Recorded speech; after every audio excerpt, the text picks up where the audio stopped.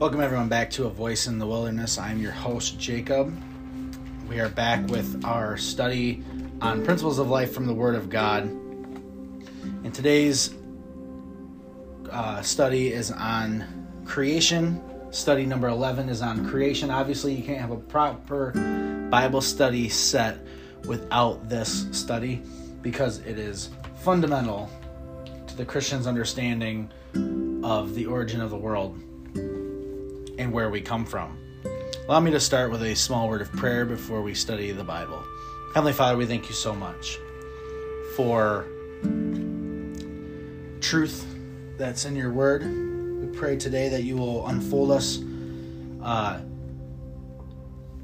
the truth about creation, where the world comes from, where we have our origin. I pray this in the name of Jesus Christ. Amen. The great Jehovah had laid the foundations of the earth. He had dressed the whole world in the garb of beauty and had filled it with things useful to man. He had created all the wonders of the world and of the sea in 6 days. The great work of creation had been accomplished. And God rested on the seventh day from all his work which he had made. And God blessed the seventh day and sanctified it, because that in it he had rested from all his work which God had created. God looked with satisfaction upon the work of his hands. All was perfect, worthy of its divine author, and he rested, not as one weary, but as well pleased with the fruits of his wisdom and goodness and the manifestations of his glory. That comes from the book Patriarchs and Prophets, page 47, talking about the beginning of the world. So we're going to do what we normally do, and we're going to ask the Bible questions, and we're going to let the Lord, through his word, answer those questions. Now, obviously, before we start beginning, we do not, here at The Voice in the Wilderness, we do not subscribe to the thought of the deep time theory or the theory of evolution. We believe that in the beginning, God created. So that's what our basis is on, and we believe that science and revelation can coexist, that science actually proves that God created. So let's start. What is the Bible's answer to the question, when did God create the world? Genesis 1:1 says, in the beginning God created the heaven and the earth. So in the beginning. It doesn't tell us how long ago that was, although Bible scholars have deduced from study of the word as to the age of the earth. But all we're concerned with is, when did he create it? And it was at the beginning. That's when time started. We don't believe that time started before then, because there was nothing to calculate time around. Who was the creator? Genesis 1:1 once again says, in the beginning God created the heaven and the earth. We'll also go to Hebrews. All the way to Hebrews.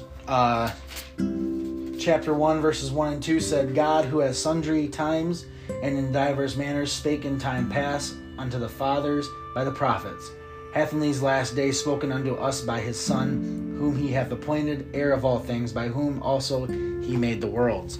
So according to Hebrews and Genesis, God created it through the person of his Son, and that it was created for his Son.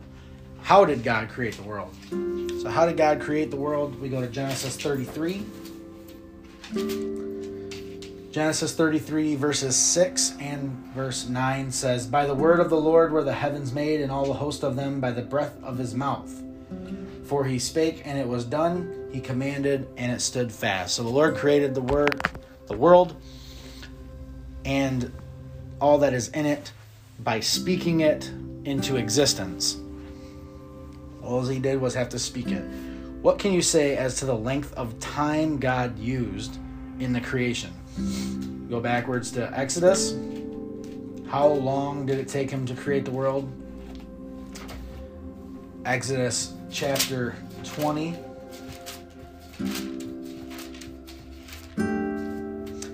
20 and verse 11. This is the fourth commandment. It says, "For in 6 days the Lord made heaven and earth, the sea, and all that in them is, and rested the seventh day. Wherefore the Lord blessed the Sabbath day and hallowed it." So it took him 6 days. 6 days he created the earth, and on the seventh day he rested. How long was a day at creation? So there are Christians out there that actually believe that the amount of time between the creation days was millions of years. That is because they want to try to meld this thought of theistic evolution, that the Lord spun it up and it happened over millions of years. But what does the Bible actually say? I don't believe that you can subscribe to that thought and be a Christian, because the Bible does not say that. It says in Genesis 1:5, it says, "And God called the light day, and the darkness he called night, and the evening and the morning were the first day." So you have a 24-hour period of time as a day. That's the next day starts in the evening. Verse 8 also says, "And God called the firmament heaven, and the evening and the morning were the second day." Verse 13 says, "And the evening and the morning were the third day." 19, the evening and the morning were the fourth day. 23, and the evening and the morning were the fifth day. 31 says the same thing, right? "And God saw everything that he had made, and behold, it was very good. And the evening and the morning were the sixth day." Genesis 2:1 and 3 also says, "Thus the heavens and the earth were finished, and all the host of them. And on the seventh day God ended his work which he had made, and he rested on the seventh day from all his work which he had made. And God blessed the seventh day and sanctified it, because that in it he had rested from all his work which God created and made." So what we see here is the evening and the morning were the first day, the second day, third, fourth, fifth, sixth, and seventh. Commenting on this, Bible commentator says, "The Bible recognizes no long ages in which the earth was slowly evolved from chaos. Of each successive day of creation, the sacred record declares that it consisted of the evening and the morning, like all other days that have followed. At the close of each day is given the result of the Creator's work. The statement is made at the close of the first week's record. These are the generations of the heavens and the earth when they were created." But this does not convey the idea that the days of creation were other than literal days. Each day was called a generation because that in it God generated or produced some new portion of his work. So with what limitations did God make plants and animals? With what limitations did he make them? Genesis, we're going to read verses 1, 11, 12, 21, and 25. 1:11 and 12.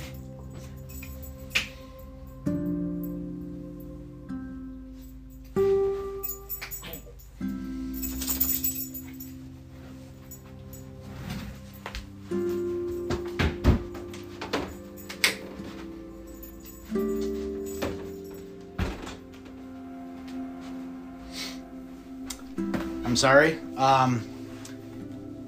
Genesis 1:11 and 12 says, "And God said, let the earth bring forth grass, the herb yielding seed, and the fruit tree yielding fruit after his kind, whose seed is in itself upon the earth. And it was so. And the earth brought forth grass, and herb yielding seed after his kind, and the tree yielding fruit, whose seed was in itself after his kind. And God saw that it was good." Verses 21 and 25 says, "And God created great whales and every living creature that moveth, which the waters brought forth abundantly after their kind, and every winged fowl after his kind. And God saw that it was good. And God made the beasts of the earth after his kind, and cattle after their kind, and everything that creepeth upon the earth after his kind. And God saw that it was good." So, with what limitations did he make them? Each was to yield or bring forth after its own kind. So here we see the creation of man. So what is man called?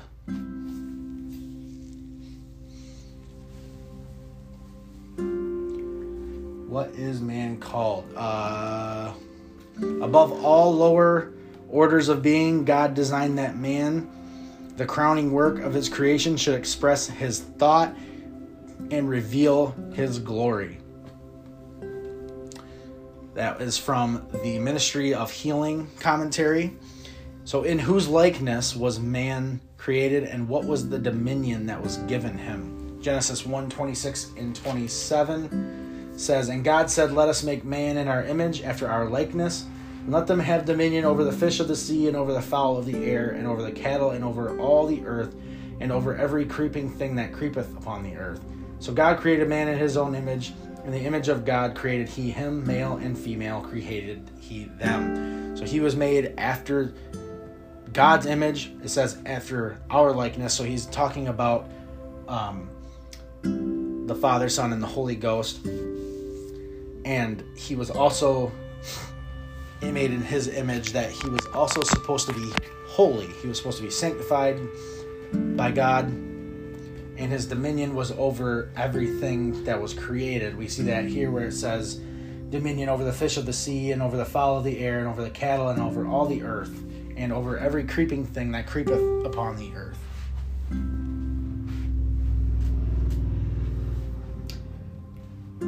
So how was man created? How was he created in the first place? Genesis 2 and verse 7. And the Lord God formed man of the dust of the ground, and breathed into his nostrils the breath of life, and man became a living soul. So you have God is creating him. He formed man of the dust and breathed into his nostrils the breath of life. Thus man becomes a living soul. So this is important for later on when we go over the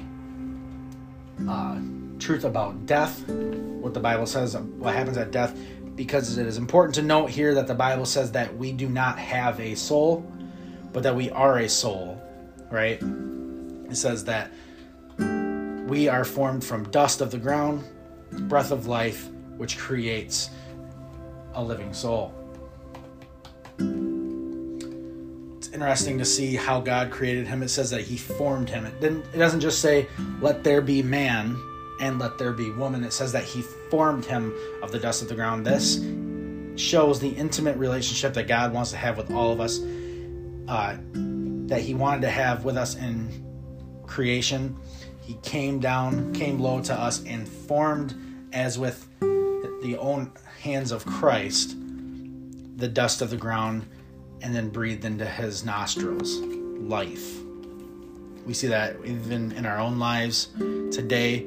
Even after the fall, the Lord wants to come near to us. He says, I want to dwell in you. I want my spirit to be in you so that I can give you new life. We see that in the Old Testament when the Lord wants to be close to his people when he says, let them make me a tabernacle that I may dwell among them. So Eve was created. What was the significance of the manner in which God created Eve? Genesis 2:21 and 22 says, And the Lord God caused a deep sleep to fall upon Adam, and he slept. And he took one of his ribs and closed up the flesh instead thereof. And the rib which the Lord God had taken from man made he a woman, and brought her unto the man. Commenting on this in the book Patriarchs and Prophets, it says, God himself gave Adam a companion. He provided an helpmeet for him, a helper corresponding to him, one who was fitted to be his companion, and who could be one with him in love and sympathy. Eve was created from a rib taken from the side of Adam, signifying that she was not to control him as the head, nor to be trampled under his feet as an inferior, but to stand by his side as an equal, to be loved and protected by him. A part of man, bone of his bone, and flesh of his flesh, she was his second self, showing the close union and affectionate attachment that should exist in this relation. We don't see that much today. We see the warring of the sexes, but we were supposed to work together in different capacities, but work together all the same. Work of each day. What specific things were created on each day of creation? Genesis 1:1 to 2:3. You'll see there what was created each day. Each day had its work. The first day you have the heaven and earth and light. Day 2, we see the firmament or the sky. Day 3,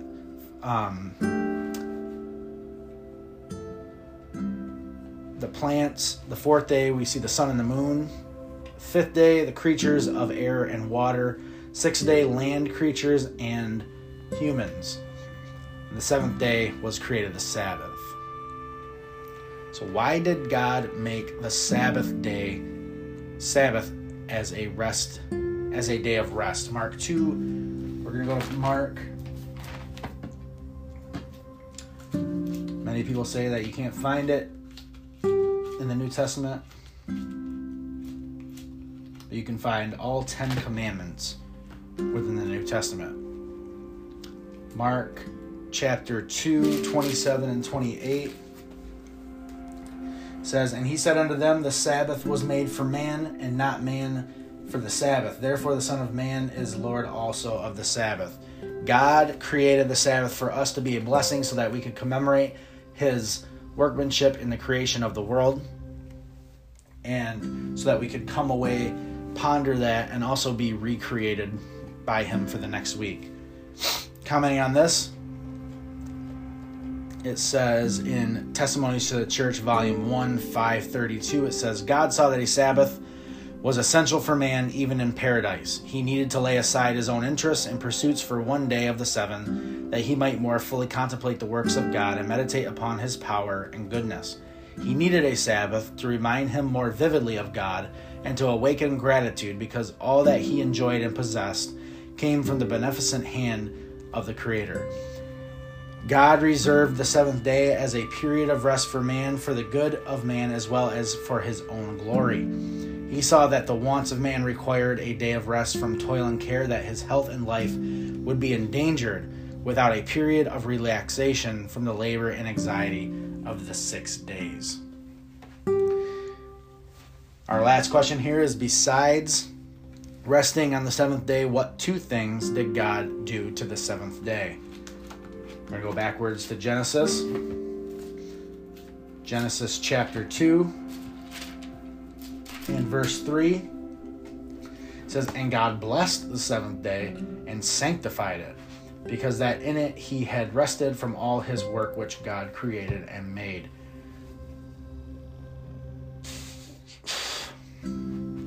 So it says that he blessed it and sanctified it. It is the only day of the 7 that he blessed and sanctified, and that is the 7th day Sabbath. I want to thank you for listening. We do have some things to remember. God created the earth in 7 days. He rested the 7th day, and it is by God that it was created, not out of chaos, but by divine design purposefully. Signs of the Times, March 20th, 1884 says, "God is the foundation of everything. All true science is in harmony with his works. Science opens new wonders to our view. She soars high and explores new depths, but she brings nothing from her research that conflicts with divine revelation." That is if science is done correctly. If we come to science without preconceived ideas. Signs of the Times, March 20th, 1884 also says, "These philosophers would make us believe that man, the crowning work of creation, came by slow degrees from the savage state, and that farther back he was evolved from the race of brutes.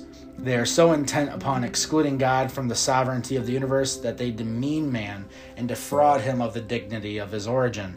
Nature is exalted above the God of nature. She is idolized, while her creator is buried up and concealed from sight by science falsely so called." I like that, science falsely so called. Same Signs of the Times says, "Many teach that matter possesses vital power. They hold that certain properties are imparted to matter, and and it is then left to act through its own inherent power, and that the operations of nature are carried on in harmony with fixed laws that God himself cannot interfere with. This is false science and is sustained by nothing in the Word of God. The conclusions which learned men have reached as the result of their scientific investigations are carefully taught and fully explained, while the impression is distinctly given that if these learned men are correct, the Bible cannot be. Cold philosophical speculations and scientific research in which God is not acknowledged are a positive injury. Skepticism is attractive to the human mind. The young see an independence in it that captivates the imagination, and they are deceived. Satan triumphs. It is altogether as he meant it should be. He nourishes every seed of doubt that is sown in young hearts. He causes it to grow and bear fruit, and soon a plentiful harvest of infidelity is reaped. Friends, many of the issues within the church itself today can be traced back to a misunderstanding and a misinterpretation of the basic fundamental belief that God created the world, and he did it of his own power, and he did it within 7 days.